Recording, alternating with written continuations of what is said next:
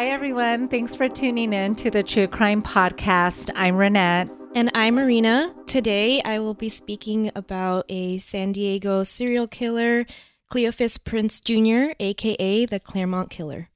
I knew it was going to be him when you said it was going to be a serial killer. Well, I mean, there aren't many. I know there's a couple from back in the day, but this one was very interesting. I had recognized his photo, his mugshot, when I was researching him, but I didn't know the details, and it was a very, very intense case, so I'm excited to talk about it. Yeah. And I had mentioned when we were on the Emo Brown podcast, we were there as guests in the latest Metiche Monday episode, but I said something about how the serial killer was from the 70s, and that was incorrect, so sorry about that. He was born in 1967, but his murders were committed in the 90s, at 1990 to 1991. Okay. So speaking of Emo Brown, we had so much fun. We were there as guests. It was so much fun. Yeah, you had been on there before with September for trivia, but I had never done something like that. Yeah, it's kind of nerve-wracking, right? Like it was. Yeah. And I felt more nervous because I was like, okay, it's just going to be Steve and whoever else he co-hosted with. Yeah, there was like a little crowd in there, like an audience. They all were so nice, but super grateful that they had us on. Yeah, their studio was really nice. I liked the layout and everything. And in the episode, Steve did mention that we are going to be included in the media group. So hopefully, yay, that starts soon. Yeah. But so it's exciting. And yeah, I'm just really excited about this. Okay, so let's begin. So like I stated, Cleophus Prince Jr., he was born July 24th in 1967 in Birmingham, Alabama. Mm-hmm. He was raised in a not-so-great neighborhood. It was in the city projects, a very poor, poverty, and crime-stricken neighborhoods. When he was only 2 years old, Cleophus's father shot and killed a man. Oh my God. Yeah, and he served time, about 10 years for he got only charged for manslaughter though. So, the heck? Yeah, so he grew up basically visiting his father about once a week in prison, and not a great childhood. Mm-hmm. So, then as Cleophus grew up, he really wanted to leave Birmingham. He wanted a chance for a better life for himself. So he decided to join the Navy. Okay. He became a mechanic, and he got stationed in San Diego. Mm-hmm. So, and when he got to San Diego, I believe it was in 1989, he was convicted of larceny, fancy word for theft, and he served. What was it that he stole? It didn't really say, but according to the research I did about him, he does like to steal jewelry. Okay. Jewelry, small, little, valuable items. Maybe because he can pawn it off. Mm-hmm, exactly, and quickly hide it. Yeah. And he served about 2 months for that. He was then dishonorably discharged from the Navy. And that For the larceny? For the larceny, yes. That hit him hard because he was really enjoying himself in the Navy. He had a purpose. He felt like he was doing well, but then unfortunately he was dishonorably discharged. Okay. So after that, he began working for a cable company, but his habit continued. He still was stealing from homes that he was working in, and he was very, very good at breaking and entering and stealing. That was there was actually an interview they hid their identities, but there was a couple of people that stated that they were friends with him, and he would actually teach them how to break and enter using different types of tools, like everyday items you would have on your person. So like cards or like different types of keys or like bobby pins or wires, little things like that. So is this something that his friends wanted to learn? I guess so, yeah. Oh, okay. That's what they bonded over, I guess, is like breaking, entering, and stealing. Wonderful. Let's see. 3 years after arriving in San Diego, Cleophus moved into an apartment complex called the Buena Vista Apartments in Cairemont with his girlfriend. This is where he committed the first 3 murders. Cleophus, he murdered 6 women total, and I'll be speaking about each one as the investigation goes on, because there's a lot that happens in between each murder. That's Okay. very specific. The women were killed between January and September of 1990, but in between that time, he was also convicted of 20 burglaries throughout. So a lot of charges. It was under a year. It was like 8 months that he Yeah, went I on thought his it was killing about a spree. year, but I guess, no, yeah. About Okay. 8 months, which Wow. is a lot in Yeah. a short amount of time. Per the other residents of the complex that he lived in and his friends, because he was friendly with a lot of the neighbors, Cleophus was pretty normal. Nothing really stuck out to them that he was that odd. He was a little quiet here and there, but and also that he was very into working out and going to the gym. Which Got to be in shape when you're trying to take down these women. And, yeah, apparently. And he was actually pretty short in stature, but he was a buff like guy. a stocky. Yeah, he was strong looking, but the gym thing is actually going to come up later on as well, because he had an MO, and part of it was kind of watching women at the gym and stalking them. Like motherfucker. I know, creepy. Okay, so first victim, Tiffany Paige Schultz. She died at the age of 20, January 12th of 1990. She lived at the Canyon Ridge apartment complex, which was just next to the Buena Vista Gardens apartments. And she was sunbathing on her balcony when Cleophus came up to her asking for a coat hanger to help him get back into his car because he had locked himself out. She was really creeped out because she didn't know who this person was, and she was very vulnerable because she was just wearing a bathing suit. Right. But she was right in front of her door. When she said that she didn't have a wire hanger for him, he grabbed her, attacked her, and dragged her inside of her own apartment. Oh my gosh. She had been stabbed over 50 times in the chest with a kitchen knife that was later found in the sink. Oh my gosh. Her stab wounds were mainly in a circular pattern over her left breast, and she had been sexually assaulted and poised in a spread eagle manner. Her arms and legs spread open and naked. Oh man. So the police were very bewildered by this because this neighborhood was very quiet, just how these things go. It's always like things like this never happen here. And so brutally murdered. Very brutal. There was a lack of evidence at the crime scene, which was pretty frustrating for them.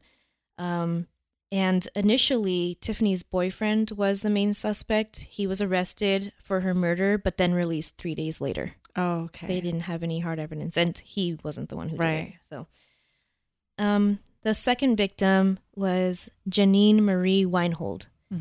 Janine, she was murdered on February 16th, 1990. She was 21 years old. She also lived at the same complex as Tiffany. Can you imagine the people living in that complex, how scared they must have felt? And this was basically, about a month and 4 days later. God, so, yeah, very close together. I wouldn't even be giving a 30-day notice. I'd be like, okay, I'm out. Yeah, basically. And there was an interview with some of the neighbors saying, like, this was still a time where you could leave your door unlocked or you still could trust your neighbors with anything. But they were all terrified, and they were just, always locking their doors, their windows, never keeping anything open. Yeah. So with Janine, she lived in the same complex as Tiffany, the Canyon Ridge apartment complex. Janine, she had dropped off her roommate at work, and she went back to the complex to do laundry and do some chores. When it was time for her to pick up her roommate, she never showed up. And so the roommate immediately became extremely worried, and she called the police because, of course, this murder had just happened. Yeah. When police went to Janine's apartment, they found that her door was open, her front door. The laundry basket was there next to the front door. They found her body in the bathroom, naked, again, spread eagle, with stab wounds on her left side of her chest in a circular pattern again. Wow. Just like Tiffany. Yeah. So they knew it was the same perpetrator. Yes. And they were becoming very, very scared that this was going to continue and become a serial killer case. Yeah. There was an interview with a couple of the investigators on this case. They stated that the name of the stabbing is called picarism. Oh, and okay. so his way of picarism is in a concentric circle. And it's from shallow to deep stabbing. Mm-hmm. So I guess that was pretty interesting. I had never heard that before. Neither have I. And then paraphilia, which is the persistent and recurrent sexual acts that are not typical in nature. And because Tiffany and Janine were raped. Not all victims were, but they were. Okay. Moving on to the third victim, Holly Suzanne Tarr. She was 18 years old. She died April 3rd of 1990. Again, just actually less than a month. Yeah. And she was actually not from San Diego. She was visiting her brother. She was from Michigan. Her brother lived in the Buena Vista Gardens apartments. And wait, that's the one he lived in, right? Oh, no. Oh, yes. Uh-huh. Yeah, so 'cause he Cleophus lived in the Buena Vista Gardens. Oh, but the other complex what an was across the idiot street. to like. No, yeah. Yeah. That's the thing, too. It's scary. It's like he was committing crimes in which he was literally just like 100 feet away. Hiding in plain sight. Yeah. So when Holly was murdered and her body was found, this was a big deal because this is when it confirmed that there is a serial killer on the loose in the Cairemont area. Yeah. Holly's murder led police to believe that this serial killer's MO was stalking, stabbing in a circular pattern, raping, and leaving them, spread eagle in a bathroom or bedroom setting. Mm-hmm. And the whole area was in a panic. The media was in a frenzy. And that's when they called Cleophus the Cairemont killer. So Holly was found in the bathroom. She had just been showering. Mm-hmm. And that's when the police saw that she was spread eagle and naked and she had been raped. There was 2 eyewitnesses, a resident, Tammy, who was friends with Holly, and the maintenance worker. The maintenance worker was trying to get into Holly's apartment after Tammy had gotten help because she was supposed to meet up with Tammy. Oh, they were okay. going to hang out and do something after they had been at the pool, but she wasn't opening the door. And typically, Holly would have left the door unlocked for Tammy to go in. Uh-huh. So the maintenance man went in. He was trying to unlock the door when it busted open. Cleophus had seen that there were 2 people standing there. He tried to hide his face with his T-shirt by lifting it up. And the maintenance man got extremely scared because he saw he was holding a bloody knife. Right. And he fell backwards. And Cleophus basically ran past them down the stairs. The maintenance man tried to grab at him, but he couldn't reach him. Uh-huh. And he fled. Later on, investigators found his T-shirt and the bloody knife in a bush around the corner from the apartment. Okay.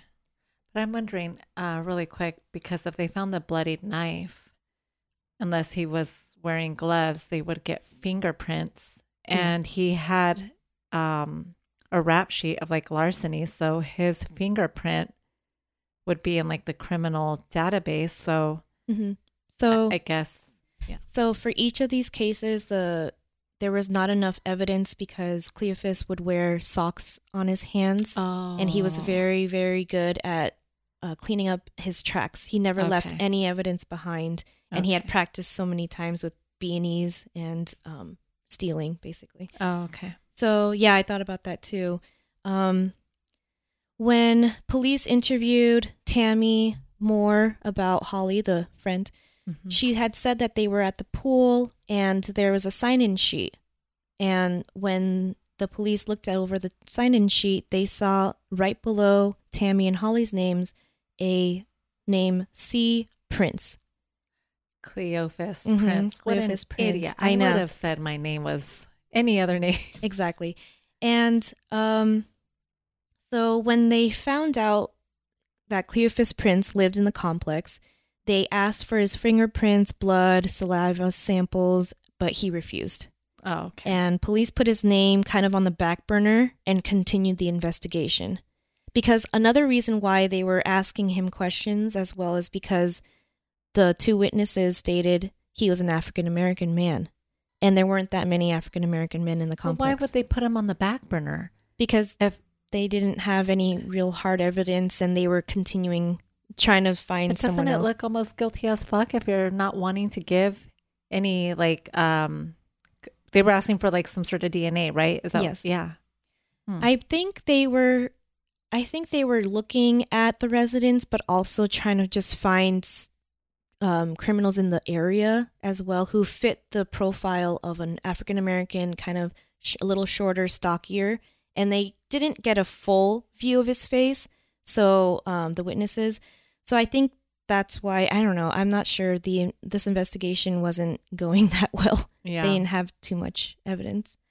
Later on, when police interviewed his neighbors in the complex, this was after Cleophus had been arrested, but they did state that Cleophus would sometimes say and complain that that the police kept bothering him, asking him, coming back to ask him for more prints or for interviewing him just to see if they could get anything out of him. Yeah. They basically were, they did have him as a main suspect. A person of interest. A person of interest, exactly. Yeah. And so the neighbors told him, like, well, if you're innocent and you're complaining about this constantly, it's like, then just give them the sample so they'll leave you alone. Yeah. You can cross you off the list. But he stated, no, I shouldn't have to. And he's like, I'm innocent. I shouldn't have to do that, which doesn't make any sense. Okay, so after the murder of Holly, which was his third victim, there had been several months of nothing. And because the police were on his ass. Exactly. So that's why. And he actually moved, and the police had no idea that he had left that complex. But during this time, the police were trying to analyze this and see if they could find the next, kind of catch him before this next victim.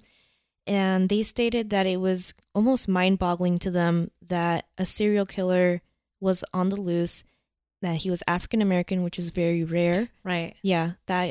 And the fact that he was committing these crimes against the opposite race, a different race of his, basically. And so that was very odd to them. Yeah. And when I read this at first, I thought, oh, that's not that different, because Jeffrey Dahmer, he would commit crimes mainly against African Americans, but he was a white male, right, which fit the profile of a serial killer. I remember an episode of Bailey Sarian. She did Gary Michael Heidnik, and it was, I think, called the Cellar Killers. He would kidnap African-American young girls who had disabilities. Oh, and gosh. He would basically kidnap them and put them in his basement and tie them up. And I believe he did murder a few of them, but most of them were able to escape at the end. But he actually committed crimes against African Americans. So those are the two cases that kind of I thought of when I heard about this. But he was also a white male, so yeah. Investigators said that these savage murders are anything but opportunistic. The killer was stalking his prey and striking where there was no escape. They characterized the unknown serial killer as quote-unquote disorganized opportunist, and I guess that became like a new term. In each case, so far, Prince entered the female victim's residence during daylight hours through an unlocked window, but in certain cases, he had pushed the doors open while they were there, surprising them, or just during or just after being in a vulnerable state. Yeah. Sunbathing, showering. Relaxing. Yeah, basically not... on guard. And also using knives from their own kitchens. So he never actually entered with his own weapons. He would use their kitchen knives. Police also theorized that the serial killer may have stalked his victims, following them home from either a gym or fitness club. Oh, okay. Were they different gyms from the one that he attended? Because he worked out a lot, right? You said so. I believe they were the ones that he went to. There was a gym in the complex, and then later on there was a 24-hour fitness, I think, near the complex of where one of the victims lived, and he would stalk them. And so the next two victims is actually a mother and daughter. Oh my God. I know. Pamela Gail Clark and Amber Clark. Pamela was 42 and Amber was 18. They were both stabbed to death, but they were not sexually assaulted. They died on September 13th in 1990 in their home in University City. Pamela had been showering. When they found her body, her hair was wet still, and she was naked, spread eagle on the bathroom floor. Again, circular pattern above her left breast. She was stabbed 11 times in the chest. Amber was found down the hallway close to the bathroom, also naked, spread eagle. She was also stabbed 11 times in the chest. And again, a lack of evidence. And the police were terrified because they thought they had, that he had stopped since several months had gone by. Yeah. The San Diego police characterized this case as the largest manhunt in the force's history at the time. Wow. San Diego police initially focused their attention on an accused rapist in January of 1991 with similar descriptions, I guess, but he was quickly taken off the list, and it wasn't him. But if they had like Cleo as a person of interest, I think they should have done something like where they were kind of just like following him and just like watching his movements. I think, because at this time he had moved out of that the Buena Vista Gardens apartments, and they didn't know where he went, and he had been living with a girlfriend, but she didn't have any idea where he went. They didn't know, and they thought, that he had stopped. Yeah. But then these murders happened. So then, in February of 1991. About 5 months after the death of Pamela and Amber, the mother and daughter, there was basically an attempted murder that his quote unquote next victim, but he was unsuccessful. Her name is Geraldine Ventverlo. Ventverlo? I don't know how to say it. Sorry. So this was a big turn in the case because Cleophus, he tried to break into the nearby gym of the Scripps Ranch apartments, and he followed her home from the gym of the complex. She was going to shower when she heard someone picking her door lock. Oh my God, that is terrifying. She saw that someone was trying to break in. She saw the doorknob, the door moving. Oh my God. She quickly slipped through the back door, the black sliding door, and she found a neighbor to ask for some help. Thank God. The neighbor and her went over around the building. They were calling the police, and they saw Cleophus still at the front door trying to break in. Oh my God. And so the neighbor, he stated like, "Hey, like, get out. What are you doing? Get out of here. Like, before we're calling the police." He quickly saw that there was no other way for him to go. So he just ran right past them, and he didn't even cover his face. Wow. He ran towards the parking lot, and he jumped into his car. Geraldine, she ran after him, trying to like see what kind of car he had and see any information she can get from him. As he drove off, she couldn't see his license plate, but she did notice that his muffler was extremely loud. It was a big pop noise when he would rev his engine and leave. So that stuck in her head, and she was terrified. The police went in. There was, nothing much they could do. But the neighbor that had helped Geraldine stated, "I think that was a Cairemont killer. African-American, kind of short, stocky. He was breaking in, and you were at a vulnerable place. Like, he followed you from the gym probably." So the next day, Geraldine, she went to work, and from her office window, she heard a loud car muffler. Oh my God. He was stalking her at her work? Well, listen to this. So she heard this, and she immediately freaked out because she remembered that it's the exact same noise as Cleophas's car. She looks out the window and sees Cleophas dropping off the receptionist at the front building, which is his current girlfriend. Oh my God. She was... goosebumps. Yeah. She immediately called the police. The police were on the scene pretty quickly. and they followed him over to a nearby 24-hour fitness. And when they found him, they immediately put him in handcuffs and they searched his vehicle, and he fit the profile, African American, Yep. and they had already seen that he had a rap sheet already. They found in his car several tools that he used to break in, like wires, and, wire hangers. yeah, and like little like pickaxe things, and a couple of pairs of gloves and pairs of socks that were kind of like dirty and used up. Yeah. So, unfortunately, he posted bail and fled back home to Alabama. Wow. I kind of want to know, though, can you imagine the receptionist all of a sudden sees police at her place of employment, and then she's probably like, what's going on? Yeah. And then finds out her coworker Was like, I almost got attacked by your boyfriend yesterday. tried breaking in. Yeah. Yeah. Wow. So the police had tried several times for search warrants on his girlfriend at the time, and they were finally able to search her apartment where Cleophus was living with her. Police find a ring. It was like a little pearl ring with diamonds around it that belonged to Holly, and this was a ring that Holly had always had on her, and it was missing at the scene of the crime. While police were waiting to charge Cleophus of this, he was actually arrested in Alabama for petty theft again, and he was extradited to San Diego. Just can't help himself, huh? Yeah, apparently not. Yeah. While the trial was being prepared, FBI agents were able to link Cleophus's MO to a cold case from May of 1990, which was 1 month after Holly's murder. Oh, shit. What happened in that case? Yeah, so actually this is the case of Elisa Naomi Keller. She was actually the fourth victim before the mother and father were killed. The mother and daughter were killed. So, but it was a cold case. They didn't link it to... Was it also in San Diego?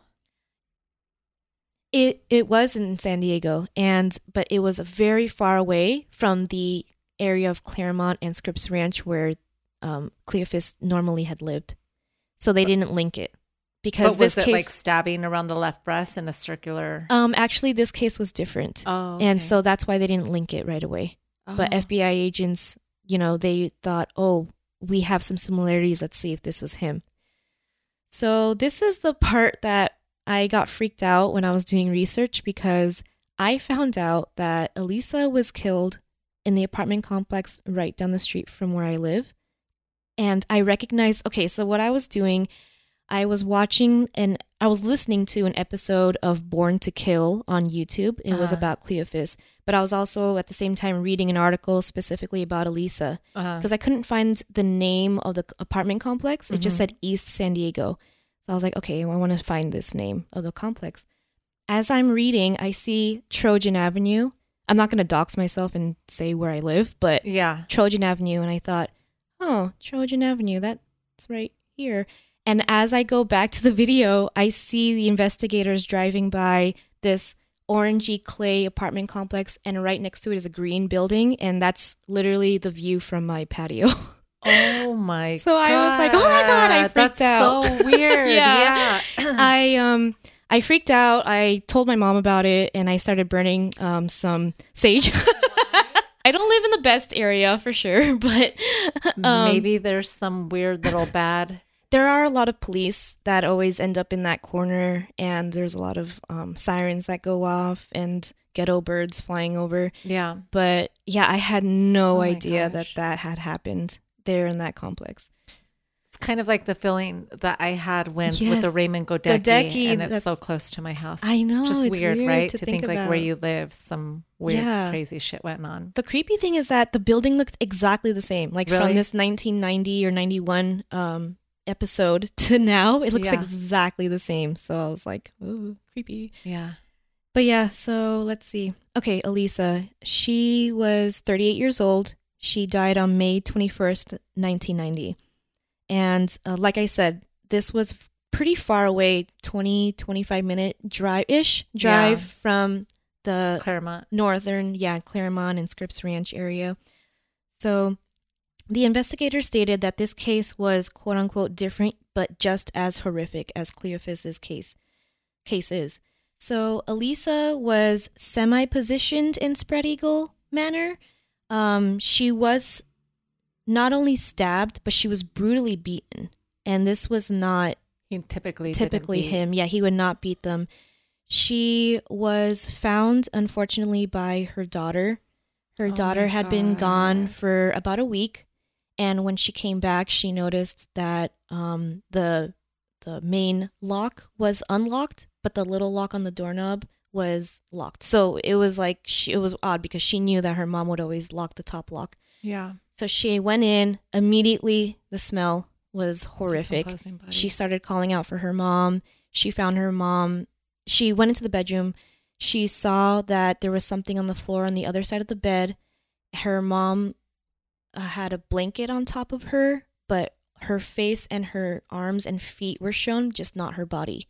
She immediately called the police and told them what had happened. Police say that they think Cleophus was actually targeting the daughter because Elisa, her mom, was actually a very, very tall and a bigger, stronger woman. Oh, okay. Her daughter was a lot smaller than her and fit the profile of Cleophus's victims. Mm-hmm. So they think that he had broken and entered into the apartment, found the mother, Elisa, instead of the daughter, and was immediately just surprised and had to just go and attack her. Right. And that's where the beating happened. He did stab her in a small circular pattern on the left chest, but it was sporadic too. It wasn't like a distinct. Oh, okay. It looked mainly like he was targeting one area, but had moved around. So, yeah. And the part where the blanket was placed over her body, which was odd because Cleophus would normally leave his victims naked, spread eagle, in a embarrassing kind of way. So yeah. And also a gold nugget ring belonging to Elisa was traced back to Prince, and that's another piece of evidence that they found. He took a trophy. Yes, exactly. So, after listening to all of this evidence of all 6 victims, plus other attempted burglaries on Geraldine, for example, Cleophus sat in court quietly with a blank stare. He had no emotion on his face. If you see the video, the show is called Born to Kill. It's really good. It's on YouTube, specifically about him. And he just has like nothing on his face. It's creepy. There's really nothing creepy. there. Nothing. When the judge sentenced him to the death penalty, that's when he spoke up and showed some type of emotion. Coward. What did he say? So he stood up and looked at the victims' families and stated, quote, "I did not kill any of your daughters. I don't know what's going on here. There's a lot of evidence in this case to show that I did not kill your daughters. I feel for all of you that your daughters have passed away. The news media says I have no feelings inside, but I do cry. I've seen the pictures of your daughters and the way that they were tormented and everything. It hurts me just like it hurt all of you, but I didn't kill your daughters," end quote. Please, bitch ass. Cleophus still, to this day, constantly declares that he's innocent. Constantly. Which reminded me of Betty Broderick. The whole narcissistic. He's like, what's it called? Oh, like Casey Anthony had that. Yeah. There's another term though, I think, besides pathological liar is the term too, but there's something else I thought kind of makes me think of the story today of my freaking coworker lying and not able to take accountability and blaming glass, saying a dog brought glass into one of my vacant units. Are we keeping that part in? We sure are. I love it. Okay, so yes, you're right. It's pathological liar. There's also intentional, manipulative, protective, avoidant, impressive, lazy, tactful liars. But what was really, really sticking out to investigators about Cleophus is that he lied just for no reason. And he just kept defending his innocence, and they just couldn't believe anything he said. But all this evidence anyway was stacked against him. So there was no real point. But accountability. Yep. In jail, Cleophus was interviewed many times, and he would always say, quote, "I just want the public to know that I am innocent. Even though I have been found guilty, I am innocent. I have not killed anyone. I am not the Cairemont killer. I am not a crazy man. I sleep good at every night. I've never had problems sleeping. That means I'm innocent," end quote. Yeah, that's what that means. Yeah. Okay. No, that means So- you're just a psychopath. Yeah. So on July 15th, 1993, Cleophus was found guilty on all 6 counts of first-degree murder plus 21 other felony charges. Cleophus is currently on death row in San Quentin State Prison. He is currently 55 years old. Oh, why was I thinking I expected Okay. him older? I was also very surprised. He was only 23 years old when he started committing these crimes. Wow. So he was very, very young. Mm-hmm. It's probably why he was so disorganized too, maybe, or I think so, yeah. you know, I remember the name Cleophus, and I just remember him being the Cairemont killer, Mm-hmm. but I don't remember. Like I didn't know anything else about it. He didn't seem interesting to me. I don't know why. I remember when I came across, I was like, Really? you know, but now hearing all this stuff, Yeah. wow. So that was the case of the Cairemont killer, Cleophus Prince Jr. Rest in peace to the 6 victims. They were stalked and murdered by Cleophus at their most vulnerable state, and they just didn't deserve any of that. It was way too brutal. Yes. Well, thank you all for listening, and next time, Renette will be speaking about, again, a local San Diego case. I will. I already have my case picked out. It's not a serial killer, just another crazy person. All right. Mhm. Well, sounds good. Thank you guys for listening. Thank you, everyone. See you Bye. next time. Bye.